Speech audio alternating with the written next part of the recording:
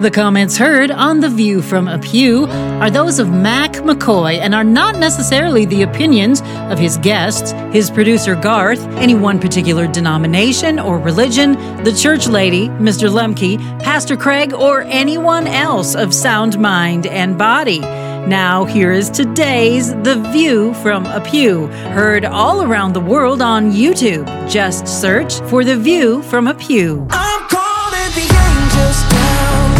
I'm storming the gates of hell. Tell the devil he don't own my soul. I'm taking back what the enemy stole. I'm raising the battle cry. I'm holding the banner high. With the power of the Holy Ghost, I'm taking back what the enemy stole. Hi, good afternoon. I'm Mac McKoy. We are still going to do our regular View from a Pew. Pastor Delmar will be back next week, and we're going to continue our series on what does the Bible say about blank. But I'm feeling led to do a series of shows on spiritual warfare, because it's at the max right now. We don't get along. We call good bad, and we call bad good, and we think that Jesus will let us do anything we want with no consequences. You know, just because he died on the cross, so we are forgiven, doesn't mean we don't have an obligation to say, Jesus, I'm sorry. I want to confess to you that my integrity wasn't that high yesterday, or I lied about this, or I'm living in sin this way. All Jesus wants us to do is repent. Tell him you know it. God knows your heart, but sometimes you have to say it to him, not because he doesn't know, because he wants to make sure you know. And as we've been talking all this week with Gary from Sunny Slope, we started out with we're losing respect for God and Christ. We need to take back the sexual morality that the Bible teaches. And quite frankly, it's just true. We need to take back honesty, integrity, and make it worth something. And the final series that we're talking about today, we need to take back faithfulness. Now, Gary, how would you define faithfulness in what we need to take back? What have we lost that we need to take back? Well, let me talk about the three ways, and I'll do this quickly, the three ways that the word faith is used in the Scriptures, okay? One is, and this is where most people center their view and their understanding when you say, tell me about faith, they think, okay, I believe in God. I believe in Jesus. That's our personal faith. Now, how do we come to that faith? How does that personal faith in God and in Jesus develop within us? Romans 10 and verse 17 says, faith comes by hearing, and hearing by the word of God. Yep. Or boiled down, faith comes by hearing the word of God. So faith develops within us as we get into God's Word and we come to understand about God and Jesus, and we come to believe. Now, where a whole lot of people, and so the faith is basically God's Word. That's the basis of my faith. Now, where a whole lot of people get hung up is on that word faithfulness. And that's the third way the word faith is used in the Scriptures. Faithfulness is me putting my faith into action through obedience, dedication, commitment, service to God and Christ. Faithfulness is my lifestyle. My lifestyle that demonstrates my faith in God and in Christ. That's faithfulness. Yeah, and one of the ways that the Bible teaches us that is when Jesus talks about he is the vine and we are on the vine, and he once in a while needs to prune that vine because our fruit is not showing faithfulness. And it's okay because he died on the cross and we're supposed to learn from that. So it's not okay that we do it. And if Satan hadn't interfered with everything through Adam and Eve, we wouldn't do any of that stuff. We'd live in a perfect life. We'd be healthy. There would be no sin. There would be no sorrow. There would be no war. Look at the mess that sin has made. And one of the ways that we do that is we don't care if people see us as good fruit. Yeah, you might make it or compare it to the difference between heaven and earth. Without sin, a whole lot of what we just see as normalcy around us in life, it wouldn't be there. It wouldn't be there. And of course, that's what heaven is like. When you look at the Bible defines faith. Okay, Hebrews 11 and verse 1. Faith is the substance of things hoped for, the evidence of things not seen. So it's not a blind leap in the dark. It's not a wild, unrealistic wish or dream. It's based on substance and evidence. And you go to any jail, ask any inmate in any jail, tell me what evidence is. They'll give you, a course on evidence right there. They understand. That's what faith is based on. And then in the 6th verse, it says, without faith, it is impossible to please him, speaking of God. For he who would come to God must believe that he is, and that he is a rewarder of those who diligently seek him.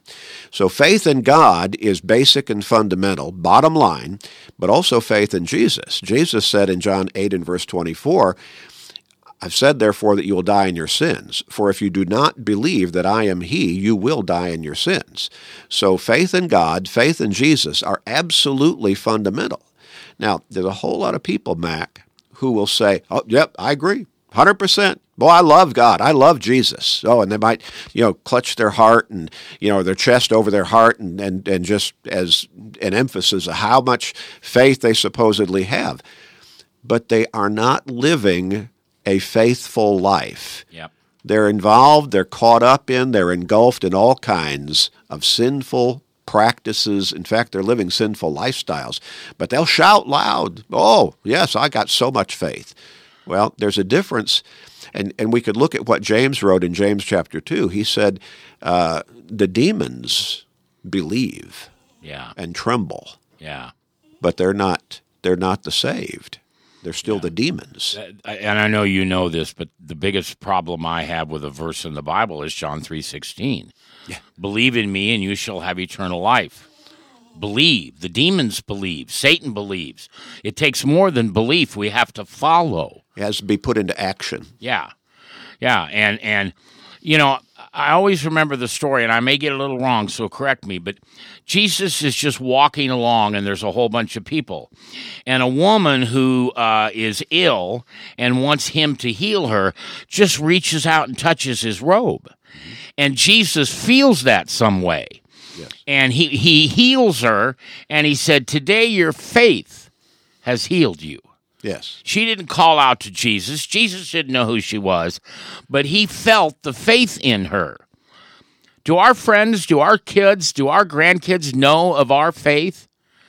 Do they see it outside of church on Sunday or Sabbath or whenever it is? Do they see it in the midst of a problem? When maybe someone would yell and scream and holler and lose their composure and take the Lord's name in vain and make threats. And if we do that, do we come back and in Jesus' name apologize and ask for forgiveness? That is faithfulness. Yeah. One time, many, many years ago, there was a person who accused me in front of my wife and in front of another group of ladies who were there in that particular group at that time, accused me of having talked to her and used a word that I would have considered to have been profanity. Yeah. And my wife spoke up right away and said, he doesn't use that kind of language. Yeah. And she came home and told me about that, and I went and confronted that lady, and she ultimately apologized, and I said, you need to make that right with that group of ladies. You said that too. Yeah. And so she agreed to do that. Because she really attacked not only your faith, but your integrity. That's correct. That's correct. And my wife right away said, no, he doesn't use that kind of language. And that was many years ago. But that's it. Faithfulness is living the life. It's not our faith cannot be a part of our life, like our job, school, playing golf, yes.